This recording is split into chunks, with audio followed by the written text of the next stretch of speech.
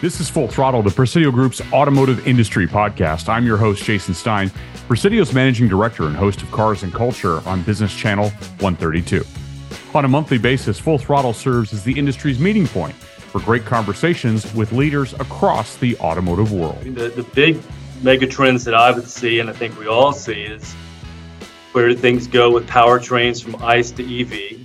If that was the only trend, that in and of itself is once in a century shift that's taking place. Obviously, you're seeing that in a very big way in China. Driven back to my time there a few weeks ago, and just the preponderance of EVs, and notably EV brands that nobody in the U.S. has ever heard of yet, all over the streets there and increasingly around the world. There are few in the automotive retail market with the expertise of Mark McLarty.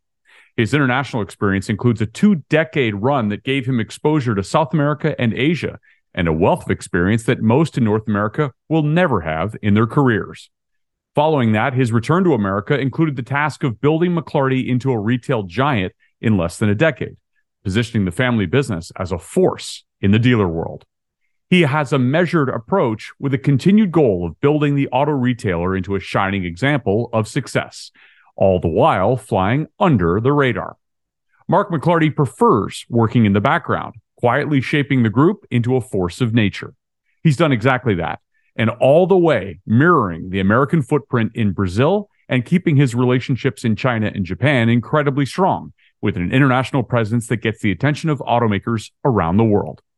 Today on Full Throttle, we take a walk through his history as well as his future. Mark shares his perspective on the retail world, as well as geopolitical pressures that are forcing some decisions in this market and others, as he keeps his business on track for greater success. He talks growth, leadership, and even some fun moments with the Presidio Group and its executive team. In a rare interview, Mark McLarty on Full Throttle, the industry's podcast. Hi, I'm Mark McLarty, and very glad to be here on Presidio's Full Throttle. Welcome in to a guy who I first met when he had moved back from Asia, and he was a little like me at times when I moved back from Europe, a little starstruck with the expat experience, because moving back to North America does change you a little bit, doesn't it, Mark? But thank you for being on the program, and I know that that you are definitely fully acclimated into this environment now, although you've just returned from Asia Pacific. That's right, Jason. Yeah, I've enjoyed can still remember very distinctly our conversation about the expat experience, and indeed it was an adjustment moving back, and a lot's changed over in Asia since then, as you well know, and that was very evident during this last trip over month before last, coming through COVID. What were you doing there now? Was over there to meet several things. I was in Japan with some of the Japanese OEMs, as well as in China, and going back and visiting a lot of the Chinese OEMs that I've known a long time, have worked with, but in China, who are now pushing out globally. So tell me how much life has changed. Well, let's back up. For those who don't know on this program, how long were you away from the United States? Almost 20 years. So roughly even decade in Brazil and China, and also had a lot of activity, but never lived full-time in Mexico, and all with automotive retail and wholesale distribution. How did that change you? That it's probably too early to say at this point. Would need. I think it'll change. It's changed the course of my life and career, of course, in ways I never could have imagined. I think it changed, one, in giving a broader perspective of how different our industry is in different markets. I think there's an assumption that car dealerships, auto retail is the same everywhere you go, and it's not in so many ways.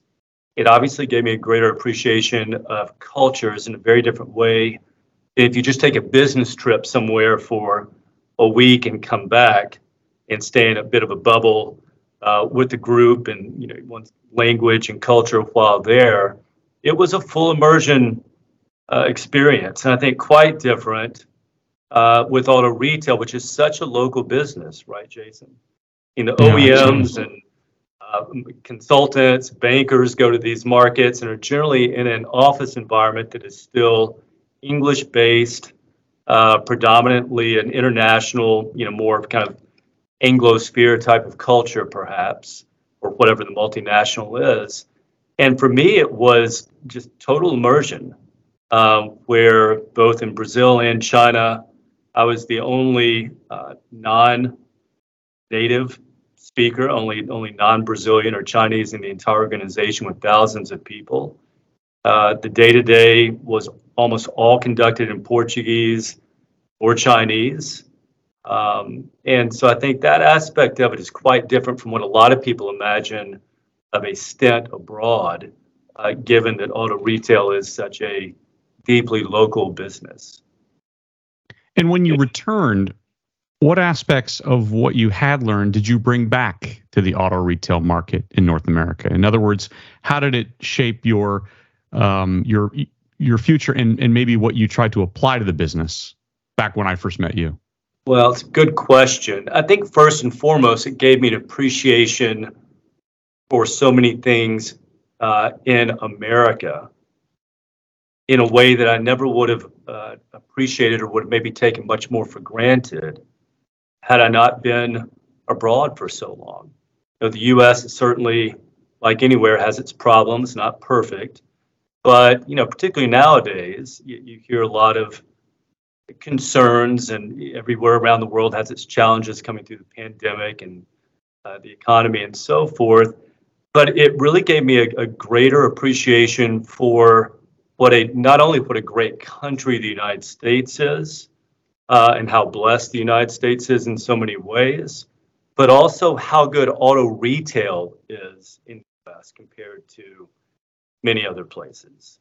And the legacy and history of auto retail here versus other international markets like China, where privately owned dealerships are still a relatively new phenomena. When I got there, that was just starting to take place, of state-owned dealerships becoming privatized. Hard to believe, given how far China's come, but that was only 20 years ago.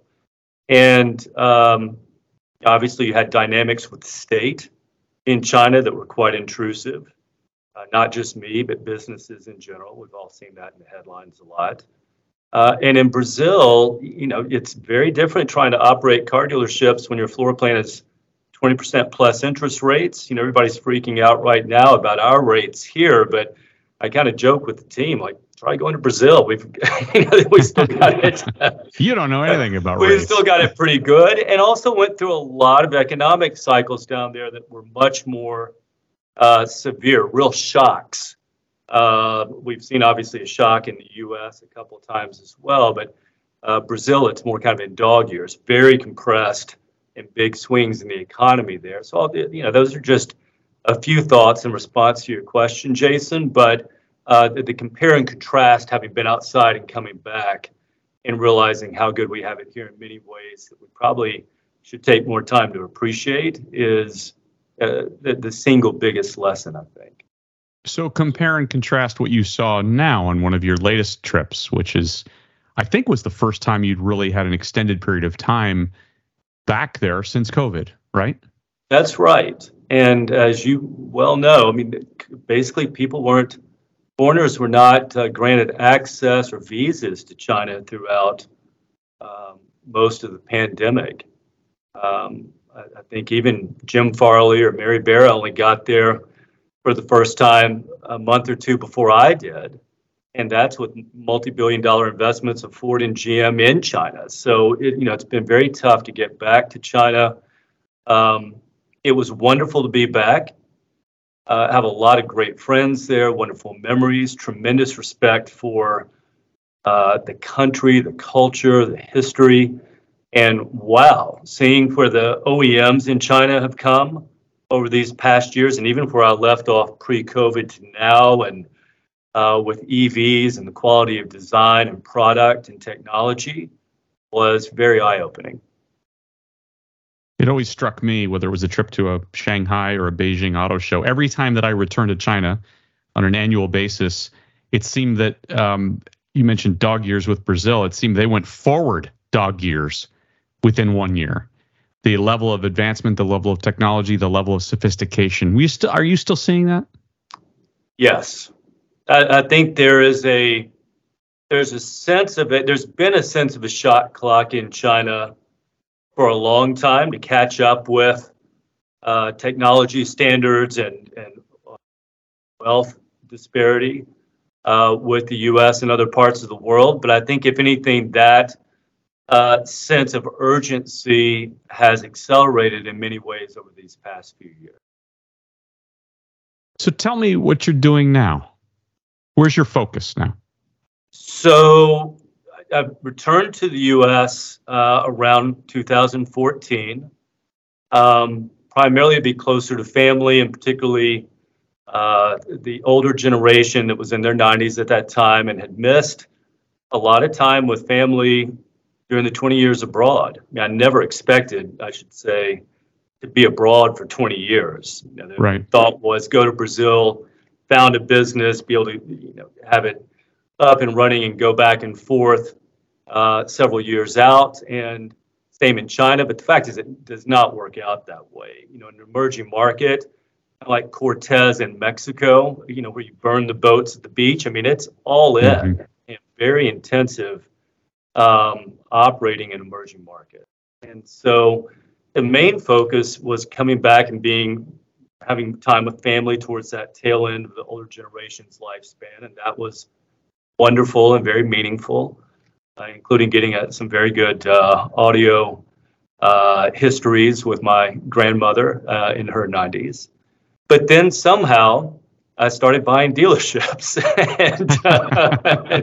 and acquiring dealerships and building a group here. It was without a grand vision, perhaps at the beginning, just starting step by step. But then the vision began to crystallize into building a regional dealership group, which is called McLarty Automotive Group, and based out of Little Rock, Arkansas, which is our family's hometown, as you know, and surrounding states. And that morphed over time into actually buying back dealerships that my father and his partners had sold in the 90s to Asbury, and a lot of great relationships with the Asbury team and David Holt, and we mentioned George Corollas and a lot of the old folks from going back 20 years. Sure. But the business really developed with some of those acquisitions, both from privately held family businesses that were selling, as well as public divestitures. And at the same time, maintain the business links with China, Brazil, and Mexico as well. So where are we today? Give us a little bit of the lay of the land of the McLarty Automotive Group. So McLarty Automotive Group has grown from zero, obviously, in 2014 to one of the top 20 dealer groups in the country. Hard to believe, but congratulations. Thank you. A lot has taken place over the last 7 or 8 years. Wonderful team. We're at a point now of when we buy new stores or do ad points, almost exclusively internal promotion of several thousand team members, and being able to give people further opportunities to grow and expand within our organization, which is obviously very different from where we started out. Revenues $2 billion plus, and a diversity of excellent brands that we're very proud to represent in our respective markets. A little easier to do business here now, right, than burning boats on beaches in Brazil. It's nice to be able to do a meeting in English, I have to admit. Yes, it takes it takes a little less brain power being able to focus on what you're saying rather than making sure you're saying it with the proper conjugations. So let's talk about what you're seeing in the market, some trends, given that you're in the mix and you've watched what we all have watched over the course of the last year or two, and the phenomena of what we would say, COVID or post-COVID. Well, that's a good question. It's a tough one, as you know, because there have been so many trends shifting at the same time. I mean, the big mega trends that I would see, and I think we all see, is where do things go with powertrains from ICE to EV? If that was the only trend, that in and of itself is once in a century shift that's taking place. Obviously, you're seeing that in a very big way in China. Back to my time there a few weeks ago, and just the preponderance of EVs, and notably EV brands that nobody in the U.S. has ever heard of yet, all over the streets there and increasingly around the world. We've got the question of how do we, kind of the Fed, the economy, what comes next, with a lot of debate right now about soft landing, hard landing, recession. Personally, I'm taking a pretty conservative approach because I think you have smart people with very different views on that trend and where we go with the next economic cycle. And the understanding that this economic cycle is pretty different from what we've ever seen, given it's against the backdrop of the pandemic, disconnection in the labor markets, and Fed stimulus that's really unprecedented outside of the period of World War when you look at it as a percent of GDP. So, yeah, I could go on, but those are some of the big trends that I see. And again, the fact they're all happening at once is quite notable. I think it merits a higher degree of humility than usual. That, if anything, these last years have taught us all to have a lot of respect for the unexpected and not having a crystal ball. Right? It almost sounds like an emerging market. It maybe the emerging market experience will be something that is beneficial in that regard. You know, given that we're in somewhat uncharted territory in some ways. Yeah, the mix of rates and changing circumstances, and relative to where this market in North America has been over the course of the last number of decades, is relatively consistent. Right. This is very inconsistent. That's perfect. Yeah, perfectly said, and could not agree more. I think it is. It's potentially a bit of a paradigm shift, and I think it's hard to recognize big changes, stair-step changes, or paradigm shifts when one has had a fairly status quo environment for many decades before. Right. So how do you manage around that? Well, a couple things. Every day?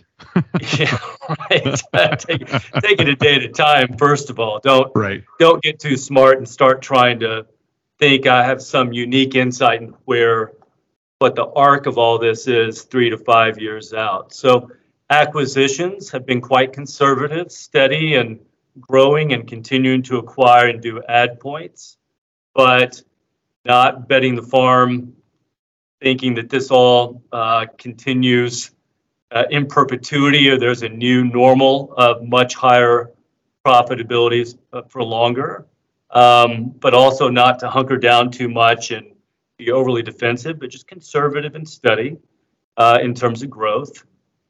Really focused on the team throughout this period. We did no furloughs or layoffs, maintained the entire team, and have continued to support really industry-leading health benefits, more training, support. We've not used the auto term, we've not jacked with or changed pay plans, and really try to support our team and maintain the organization and grow it throughout this period. And that, as you well know, is really the key.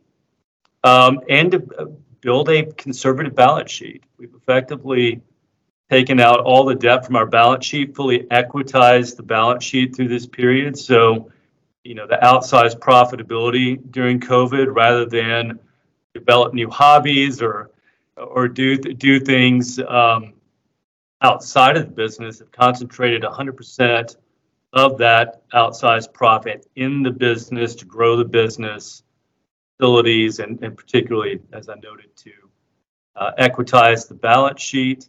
And to make sure that we own as much of our property and have site control.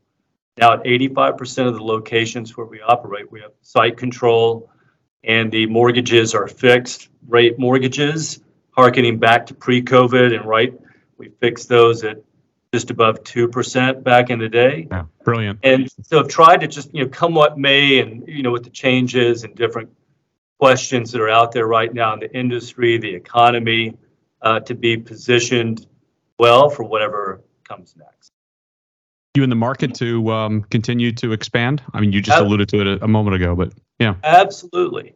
Yeah, we actually just closed on 2 additional stores over the last few months, and are actively working, as always, on several other acquisitions and add points right now, both here and in Brazil, where we opened up 2 new Toyota add points in Sao Paulo earlier this year, and we're just awarded a BYD China OEM franchise as one of their first ones in Brazil as part of their market entry there.